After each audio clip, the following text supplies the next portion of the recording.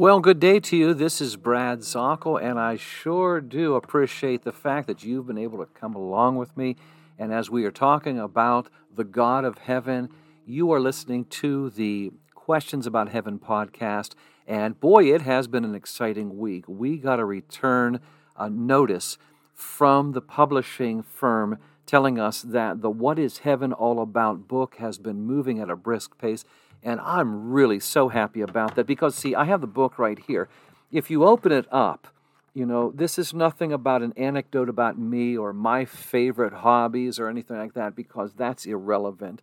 But it has within here some of the most asked questions that I've had through the different social media ministries that I have through Instagram or on Facebook or TikTok and YouTube Live, as a matter of fact. A number of them. And so I put those into book form in the first of 7 books. And this one here, just taking a look at the table of contents, here's some of the questions that you have that we go to the Scripture to look for the answers. Won't heaven get boring after 1 trillion years? Or will we spend the afterlife in heaven or on the new earth? Or chapter 4, does God really want us in heaven? Or chapter 6, do Christians go to heaven immediately when they die? Or chapter 9, is there no night in heaven? Or chapter 10, will Christians answer for their sins in heaven? And in the back part, there is an actual workbook with Scripture for you to be able to dissect and use for a Bible study.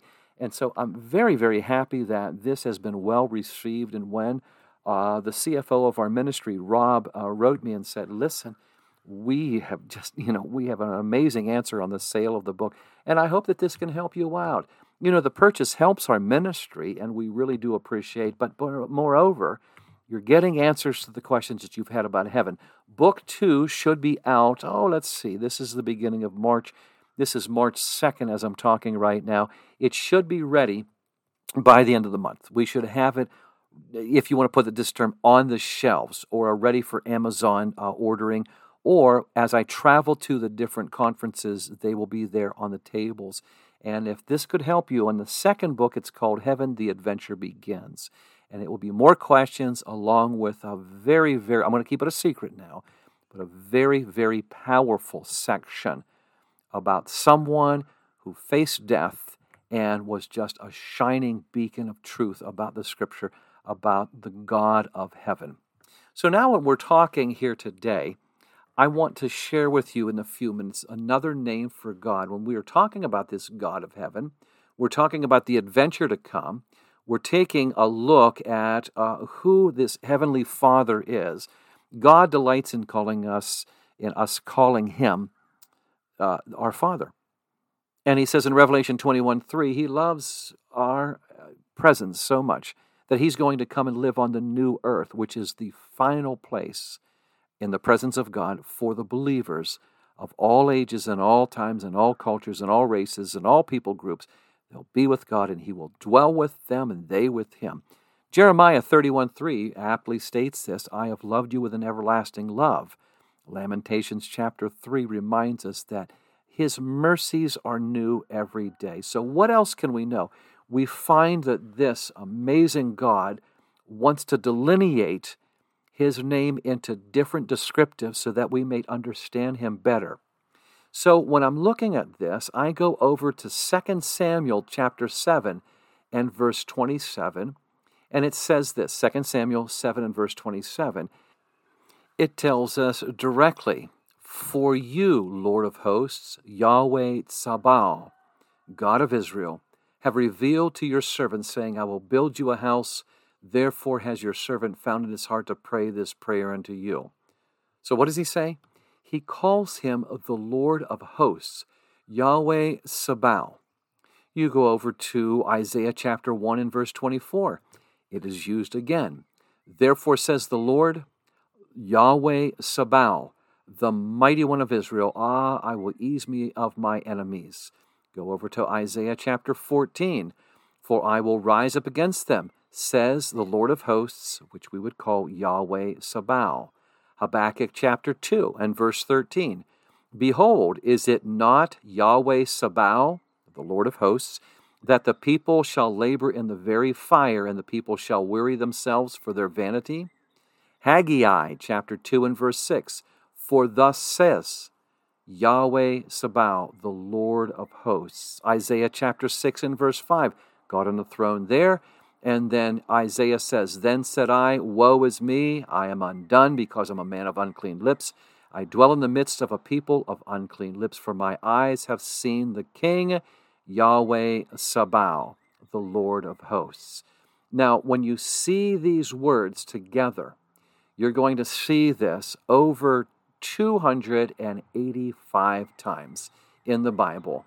This word for Yahweh, as you know, we've talked about this before, the powerful, high and holy name of the Lord, meaning the self-existent one. Now, it can also mean, as you see it, in Hebrew, hava, that means to be, to become, or even to become known. So not only can you find out from the Hebrew word, is he self-existent, but also intimated in the Hebrew is that he's existent and he wants to be made known. He wants to reveal himself. Then you go to Sabaoth. Sabaoth, it looks like if you're going to write it in English transliteration, you can spell it Sabaoth. Looks like it says Sabaoth, but it's Sabaoth. This means armies. This means hosts. When you take a look at it, you will find it as it's being referred to many times in your translation. It might say this says the Lord of hosts, and somebody says, okay, well, this is like, you're talking about a hosting, a home being a good host. No, the term means the army. See, when you're looking at, in Luke, you're looking at the nativity story, and it says, and then there appeared a multitude, a host of heaven. This is not talking about, these are very nice angels that are laying out dinner trays for you. No, this is talking about an army. It's a very powerful word. You could actually call it the Lord of armies on there.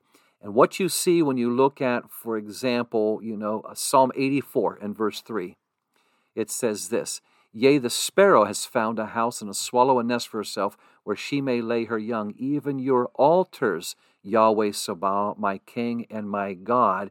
It's talking about the one who gets, even to the smallest animal, is sovereign all over. Psalm 24, verses 9 and 10, lift up your heads, gates, even lift them up, you everlasting doors, and the King of glory shall come in. Who is this King of glory? Yahweh Sabaoth, he is the King of glory. Then it finishes with Selah, which in different terms it can mean take a pause in this song, or as some Bible scholars will say, it could reference to think about what you just said. And it's very, very powerful. We serve a God who is introducing himself as the King of all. The King is totally sovereign over everything. And I talked about this morning in one of my online classes when we go to Psalm 37 and verse 5. Commit your way unto Yahweh, trust in him, and he will bring it to pass. If you commit your way to him, he's going to take control. That is instituting Yahweh Sabaoth. Lord, you are in charge of my life. You're in charge of my physical health. You're in charge of my mental well-being. You're in charge of my career, the house that I live in, the food that I partake of. Lord, you can have it all. See, a lot of people will think that just in giving the Lord ownership, this just means in material possessions. You can have my writing material, you can have my car, you can have the front lawn, and you can have the clothes that I purchase. But this is much more. Lord, this is my meditative time. Lord, this is my leisure time. And in all things, Lord, I really do want to tell you, 1 Corinthians 10 and verse 31, whether therefore I eat or drink or whatever I do, and whatever I do means how I raise my children, what I watch on the laptop in my privacy, or what I share with my family on TV as we're all together, how we go to church, which church we go to, how I pray and how I pray with my family. All of these things are given to the Lord, and in a sense, we, as just everyday people, can say this. We can enact and enjoy that same ultimate power from the Lord who is sovereign over all.